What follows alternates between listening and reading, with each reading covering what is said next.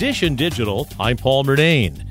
In another sign that we may have reached a peak in the streaming wars, there's a new forecast for a slowdown over the next 5 years. A new report from PricewaterhouseCoopers is predicting growth in the streaming market will slow to around 8% a year, down from nearly 20% last year.